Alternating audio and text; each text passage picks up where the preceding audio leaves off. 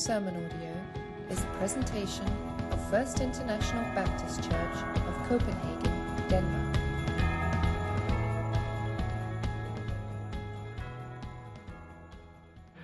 I'd like to tell you a story about, a true story that happened about a man who went to China on a mission trip. This was about 20 years ago, and he took a group of students with him.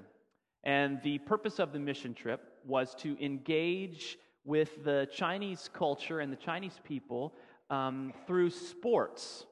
And by engaging them through sports, the group would be able to have conversations with people and share Christ with them and to talk about the Bible and to do it under the umbrella of sports. And everybody loves sports. So the group would go into these Chinese middle schools, kids aged 10 to 15, and they would introduce themselves, and they would go to the sports class or the football pitch or the basketball court, and they would stand in a circle and they would all introduce themselves. So the Americans would introduce themselves first, and then the Chinese students would introduce themselves as well. And so after the Americans had introduced themselves, the Chinese would go one by one and say their name. This was a great opportunity to practice their English. So they would say, "Hello, my name is Lee," and they would also add, "And my American name is Johnny." Now, I didn't know about this tradition, and those of you that come from China, you may know about this, but many people in China have two names. Those of you that come from China, I've met in our church will say, "This is my name," and I have a hard time pronouncing it, and they say, "But you can call me Katie." I was like, "Okay, that's really easy, thank you." And so they were in this group with all these students, and they go one by one, "My name is, but my American name is Eric," or "My American name is John." And they went through, but occasionally they would come to one student who would say, "My Chinese name is Lee. I do not have an American name." And of course, my friend who was leading the trip, he didn't know what to do. It was a very sad moment. So he quickly went over to the student and said, "Lee, from now on, you will be known as Kobe Bryant." And the student would go, "Really? Yes, your American name is Kobe Bryant. Thank you so much." And so he was so happy, and then the next student would say, "My name is, but my American name is," and this would go on. And then by the end of the day, many students were saying, "Well, I don't have an American name." And so my friend started telling all the names he could, and then he ran out of people he knew, and so he started saying, "Well, your name will be Jennifer Lopez." And then, "Oh, thank you so much, thank you so much." And then this went on for days and days, and so by the end, they were just running out of names to think of. And so finally, the last day, there was a very small boy. He was the smallest boy they had ever seen in the middle school, and he said, "My name is," whatever his name was, "but I don't have an American name." And so my friend thought the only right thing to do was to say, "Lee, your American name is Shaquille O'Neal." And so the rest of the day, that little guy walked around, and he was Shaquille O'Neal. He was so excited, right? So I'm not sure if 20 years later, there's a group of 30-year-olds going around China named Jennifer Lopez, Ben Affleck, and Shaquille O'Neal. But there might be. Our friends had a huge influence on these students for the short time that they knew them. Now, influence is one of those things that we often overlook. We don't always know the footprints we leave in other people's lives. And in this silly example, my friend and his group, they had a lot of fun, and they got to meet people and engage them and laugh together and tell stories, and it was a really special trip. And one of the influences they left behind were these names that they gave away. Well, today, we are going to look at the first 6 chapters from the book of Daniel. Now, you probably already know this, but the first 6 chapters of Daniel are some of the most well-known stories in the entire Bible. I can prove it to you, because I'm sure you've heard of Daniel and the lion's den. You've heard of Shadrach, Meshach, and Abednego. You've heard of the writing on the wall, or the madness of the king, or the Jewish exile into Babylon. Those are all from the first 6 chapters of Daniel. And we teach these to kids a lot. I mean, the kids in the room probably have heard at least 3 or 4 of these 6 stories from Sunday school. They're perfect for Sunday school, and we use them a lot to teach kids because there's a lot of character lessons. But one thing we do that's not great about the life of Daniel sometimes is that we sort of drop in like a helicopter and we tell one story in an isolation and then we fly off the next Sunday and teach something else. Or maybe you know about the fiery furnace, but you're not so familiar with King Nebuchadnezzar's transition from being a pagan king to being someone who actually believed in some ways in the God Yahweh, the God of the Hebrews, the Jewish God. That's another story that's mixed in. And the only way you really get the whole picture of Daniel, his life, and his influence is to look at it as a whole. Now, unfortunately, we can't go into all the details today, but this is what we can do.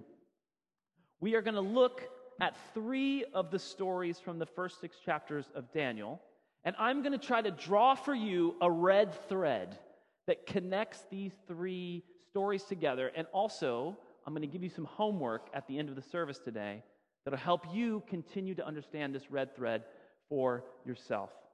So we're going to look today at the influence of Daniel during his exile in Babylon. Now, the Oxford English Dictionary describes influence as the capacity to have an effect on the character, development, or behavior of someone or something.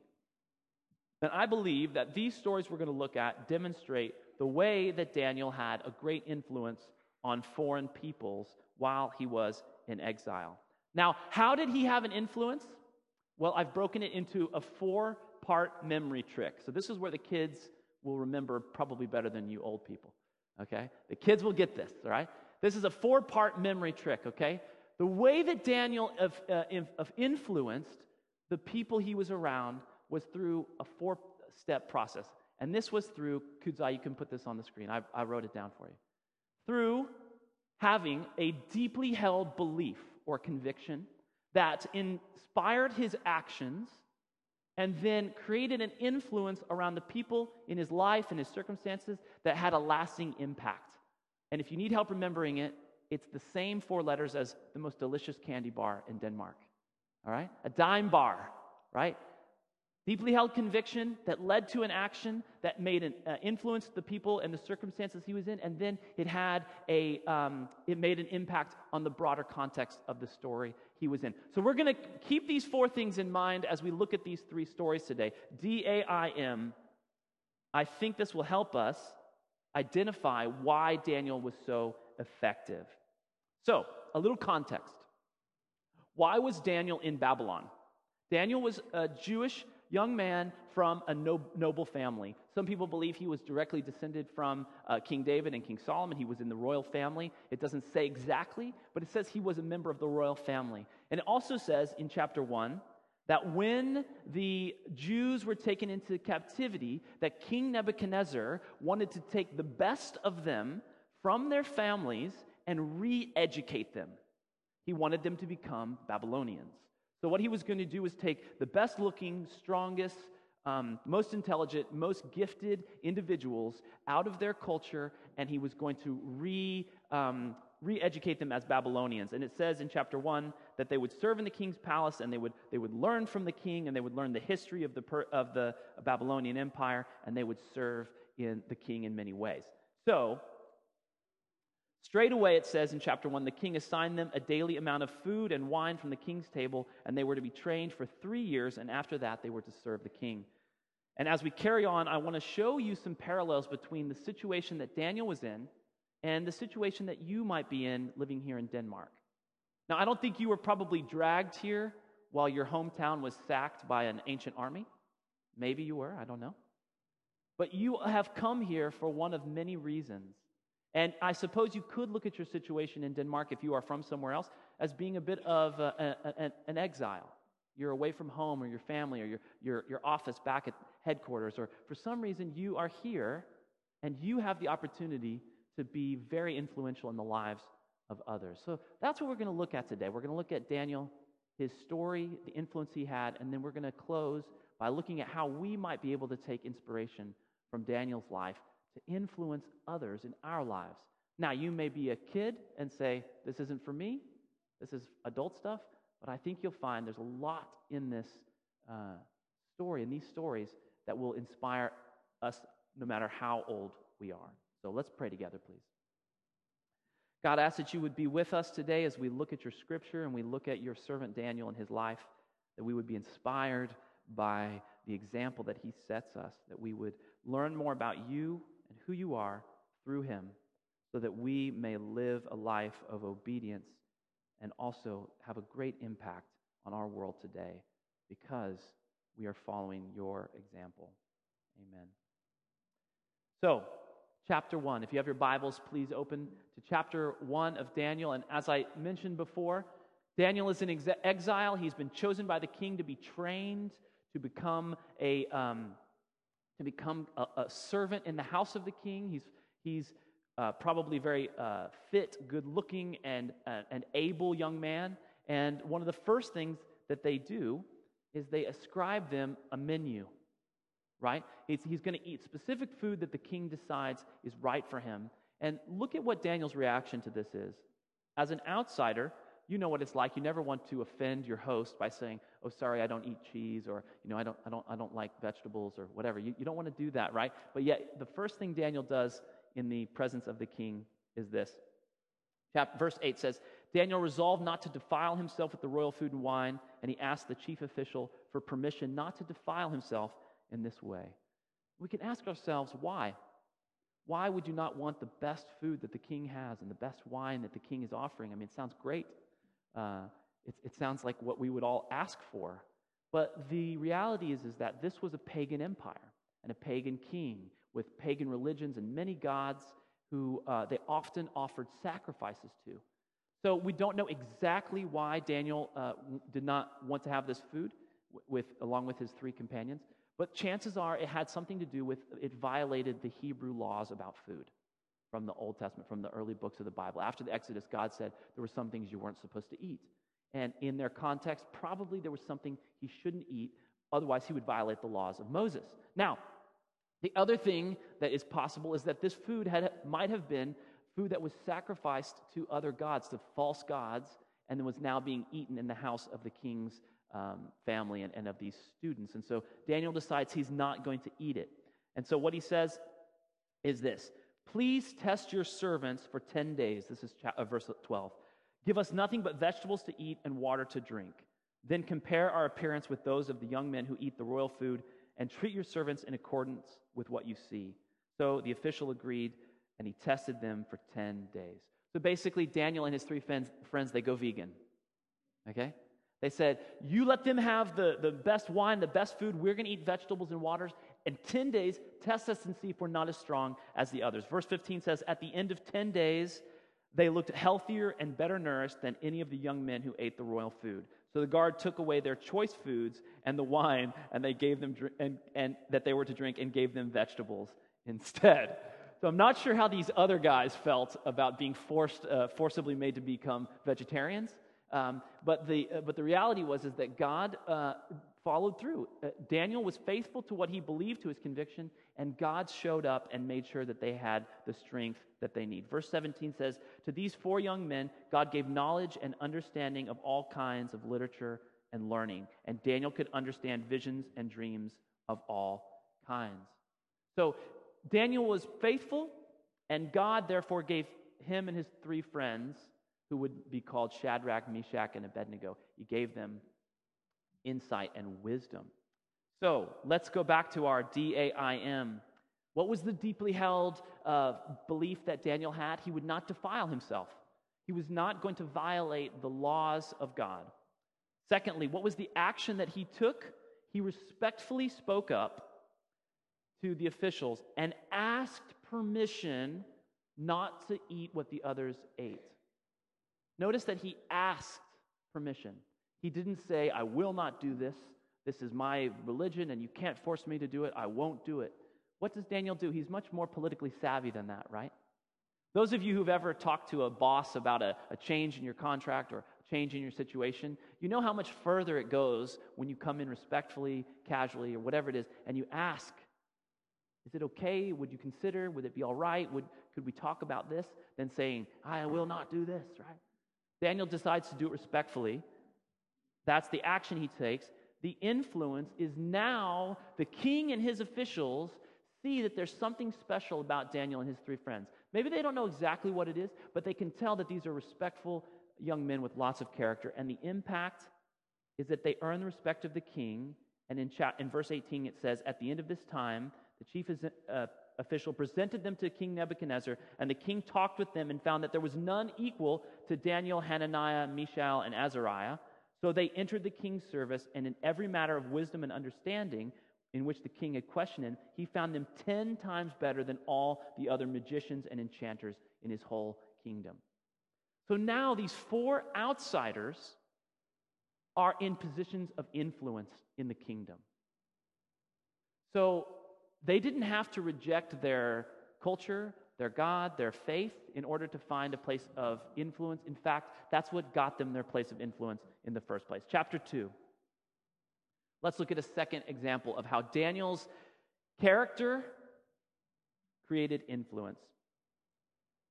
Now, this is the story in chapter 2, this is the story of Nebuchadnezzar's dream. Now, I wish we had like 10 weeks to study Daniel, because the story of Nebuchadnezzar's dream deserves about 3 or 4 sermons. And I really encourage you that if you haven't looked at this prophetic dream of Daniel's, that you go back and you do this on your own, because it's fascinating, and there's a lot of good literature and resources online where you can learn about the meaning of the dream and things like this. But it's essentially, Nebuchadnezzar is having trouble sleeping, and he is tormented by a dream that he cannot stop thinking about, and no one can interpret it for him. And so he calls Daniel to help him interpret the dream, and Daniel does something incredible. He not only tells the king what dream he's having, but he also interprets it for him. But before he did that, if you look at verse 17, it says this.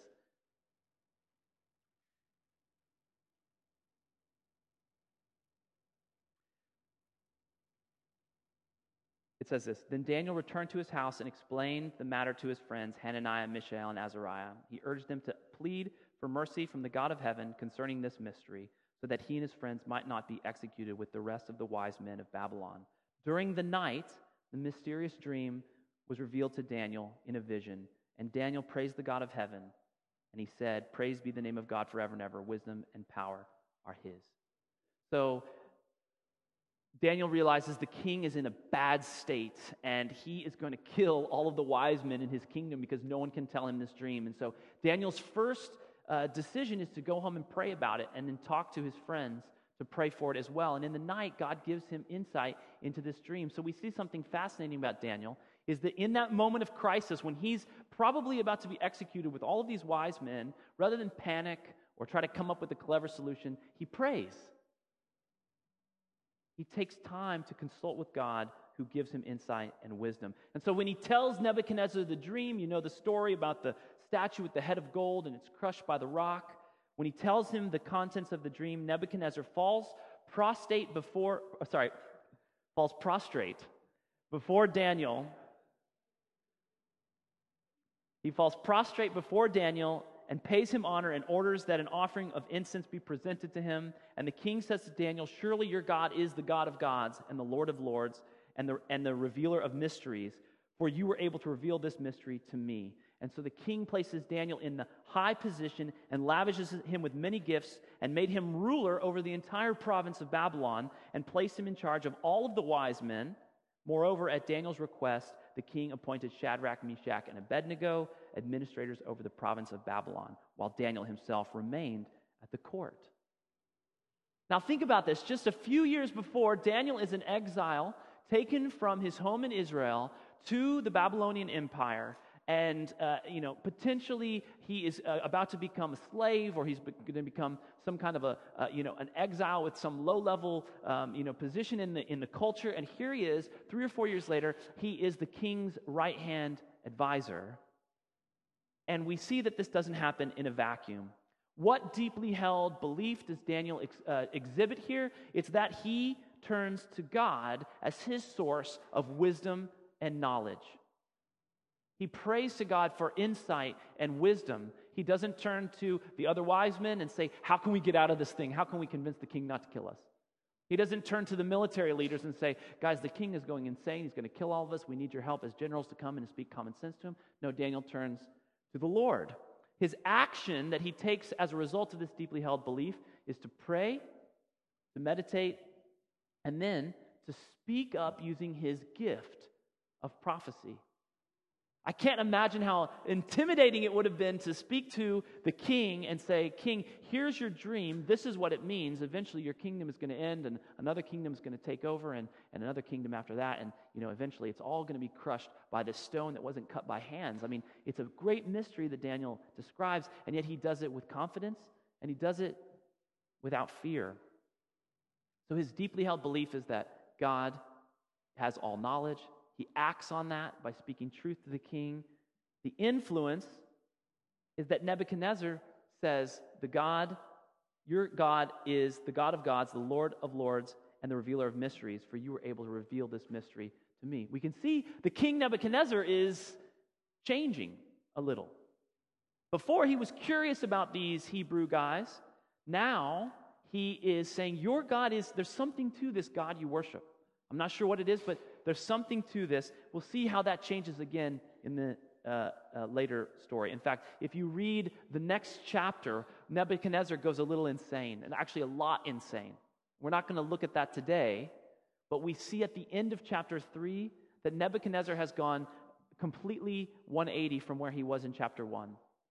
Curious about these Israelites and their God and their Torah and all this stuff. He's kind of saying, who are these guys? And then he says, your God is a great God among the other gods. And then by the end of chapter 3, Nebuchadnezzar has changed significantly. I highly recommend that you read about the madness of the king. But we're going to jump ahead to chapter 6. Daniel and the lion's den. You've probably heard this story if you've been going to church for your whole life. You've heard this story 1,000 times. But let's think about it today in the context of influence. See, Daniel started out as a promising young man.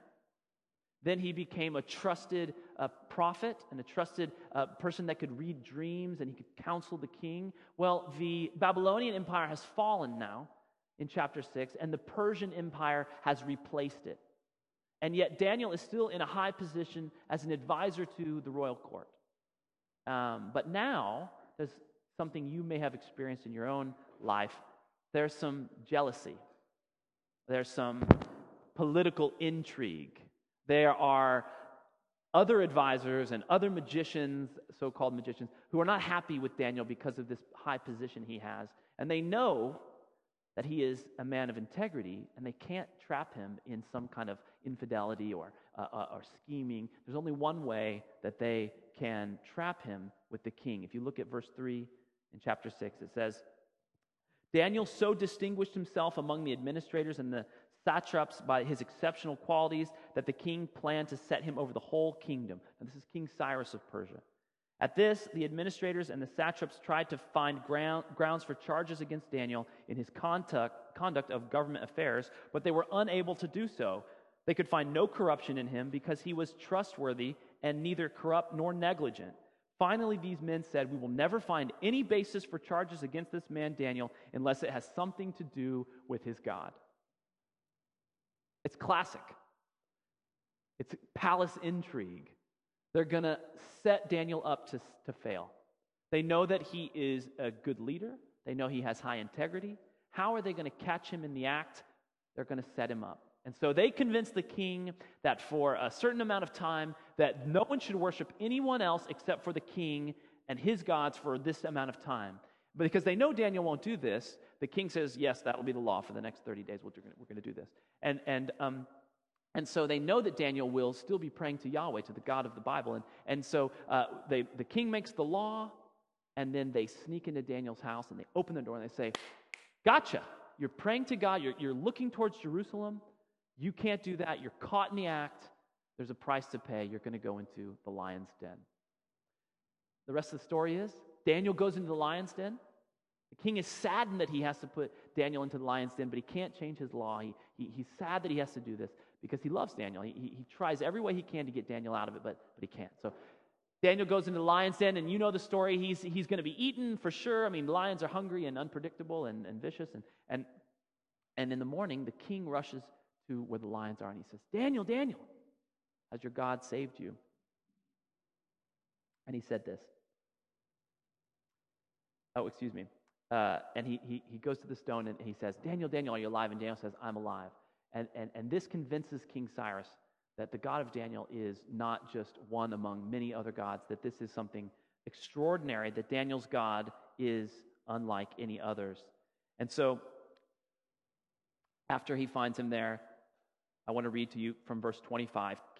I said Cyrus, I meant to say King Darius. Then King Darius wrote to all the nations and people of every language.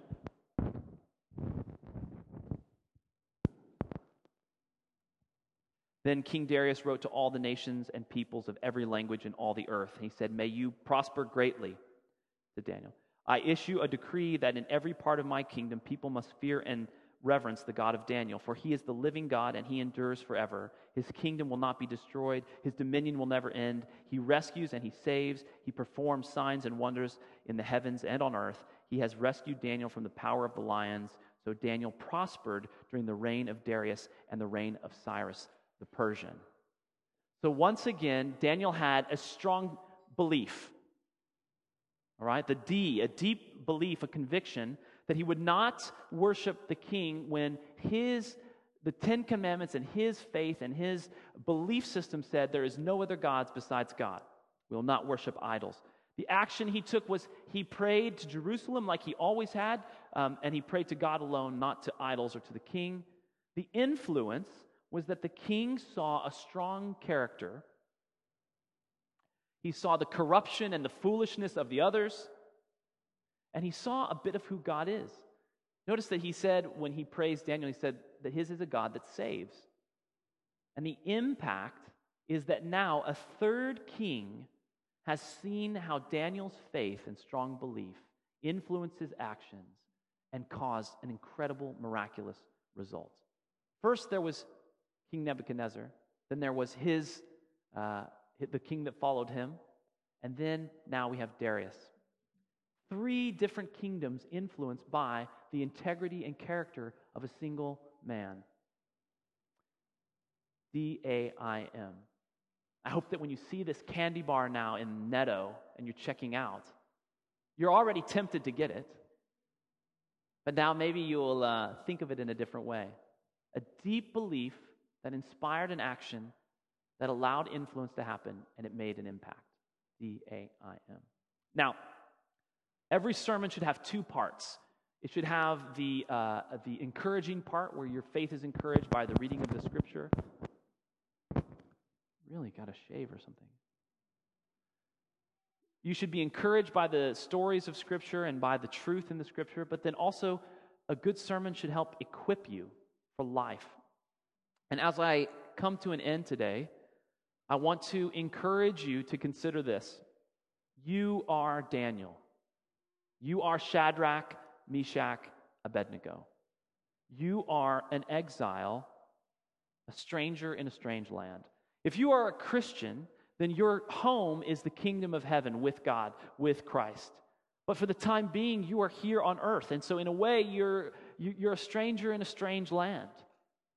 What kind of influence are you going to have on the world around you while you're here? Will you be like Daniel? Will your deeply held convictions inform your actions and therefore create influence in a world that didn't expect to be influenced? My question for you is this: what are your deeply held beliefs? Maybe you've never thought about it.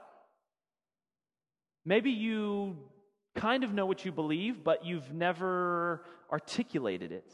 And then you've never thought about how can those beliefs actually take form. If this describes you, then I want to encourage you that this is one of the reasons that the church exists. The reason that we have life groups and the Foundations of Faith class and the baptism class, and the reason that your pastors are available for counseling and for coffee meetings and conversations, the reason you have life group leaders is that you can work through these questions of what do I believe? I think sometimes when you've been in a culture, even a church culture for a long time, it's easy to forget to stop and ask yourself, what do I really believe about money? What do I really believe about war? Or what do I really believe about XYZ? What are your firmly held beliefs? Secondly, Maybe you don't believe that you have any influence. In your life, you're just trying to make it through the day. You've got, your job, and you've got your kids, and you've got groceries, and you've got the car, and you're just trying to make it from Monday to Friday without killing someone. Your only influence is just trying to maintain your own orbit. Well, let me challenge you to reconsider that. I heard someone say this last week, that every single one of us is a disciple of someone, whether we know it or not. And every single one of us has disciples, whether we know it or not. It's not just the moms and dads in the room that are making an influence and impacting the people in their house. All of you that have a job or live in an apartment or a house or travel on public transportation or go to the grocery store, all of you have influence in your world on the people that you come in contact with. All of us do that. The question is, what kind of influence are we having?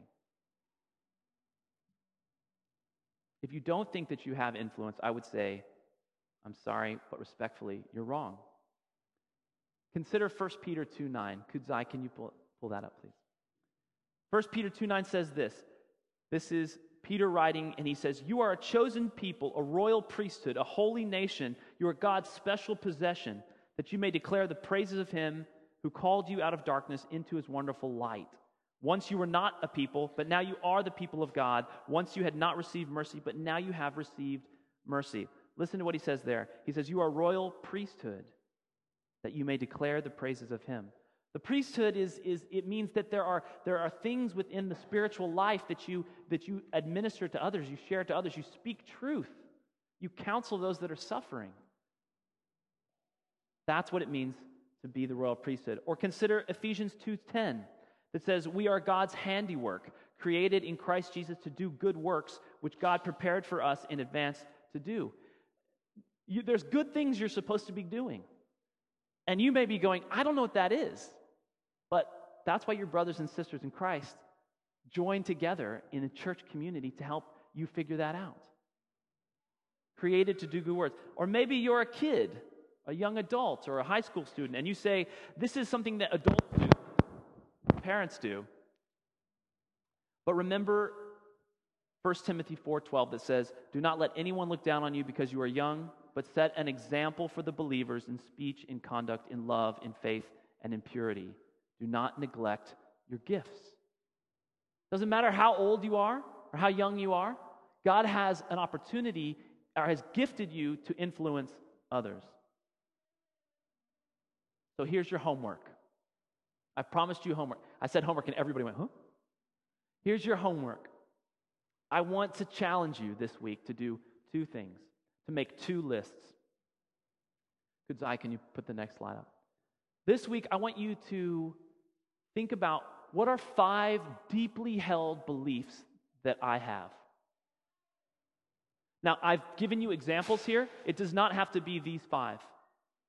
But this could be a place to start. Who do I believe that God is? Who do you really believe? And this isn't a statement of theology from your church. This is you personally. What do you believe? Who do you believe that God is? What do you believe that Jesus has done for you? What are the most important relationships in your life? What do you believe is your spiritual gift or gifts or your greatest personal strength that you bring to your community, to your church, to your family? And what is something you want to accomplish with your life? These are just examples to get you started. But write these down. Talk to your spouse about these. Say, "I am Austin. This is what I believe." There's this great radio program in America. It's been around for like 100 years, where people go into a recording studio, and it's called This I Believe. And they literally just say, "I believe this." And so they may be a farmer and say, "I believe this is the best way to plant corn." Or they may say, "I'm a mom, and this is what I believe about this is the best way to raise kids." It's just people saying what they believe, because what you believe transitions into the actions that you take, right? So that's part 1 of your homework. Part 2 of your homework is much easier, I think. Write down the names of 5 people that you are already influencing. Now, if you're a parent, you can only use your kids for one of those. Who are 5 people that you're influencing, okay? Then, here's the end of the homework. Pray about how your 5 deeply held beliefs might influence these 5 people. Now, who goes on that 5 list? People that you already have relationships with. This is not an attempt for you to try to go out and make 5 new friends this week, okay? Although I'm sure you'd be excellent at it. Who are 5 people who already come to you for advice, for counsel, for help, who ask for suggestions on work or kids or fashion or whatever, or travel? 5 people who already look to you for help. And how could you use your deeply held convictions to influence them? There's one piece of extra credit for the kids of all ages. Your extra credit is this. Go back to the other 3 chapters of Daniel this week. That's chapters 3, 4, and 5. And try to identify the D-A-I-M in those chapters. I'll give you a hint. The chapter about the fiery furnace, not about Daniel. It's about Shadrach, Meshach, and Abednego. So, as disciples of Daniel or as students of Daniel, you'll have to identify those for them. But look at those 3 chapters and see if you can see the deeply held conviction that led to the action that caused influence and created an impact in their lives. I want to remind you one thing, and I'll close with this. Remember Jesus' final message to his disciples before he left them. He said, "All authority in heaven and on earth has been given to me. Therefore, go and make disciples of all nations. Go and influence all nations. Influence them, baptizing them in the name of the Father and the Son and the Holy Spirit, and teaching them to obey everything I have commanded you. Surely I will be with you until the very end of the age." This phrase we use, discipleship, in church, it's a church word we use a lot, and sometimes we don't always know what it means. We're going to be talking about that a lot over the summer. And one way to think about discipleship is influence. I'm allowing myself to be influenced by Christ. I'm his disciple. He's helping me change the way I think about work, relationships, money, sex, war, everything. Because we see over and over again in the Bible that God doesn't just want part of us. He wants all of us. And we can only effectively influence others when we are allowing the Spirit of God to influence us as well. This has been a presentation of First International Baptist Church of Copenhagen, Denmark. To listen to more sermon podcasts or to learn more about FIBC, please visit www.fibc.dk or facebook.com/FIBCCPH. Thank you for listening.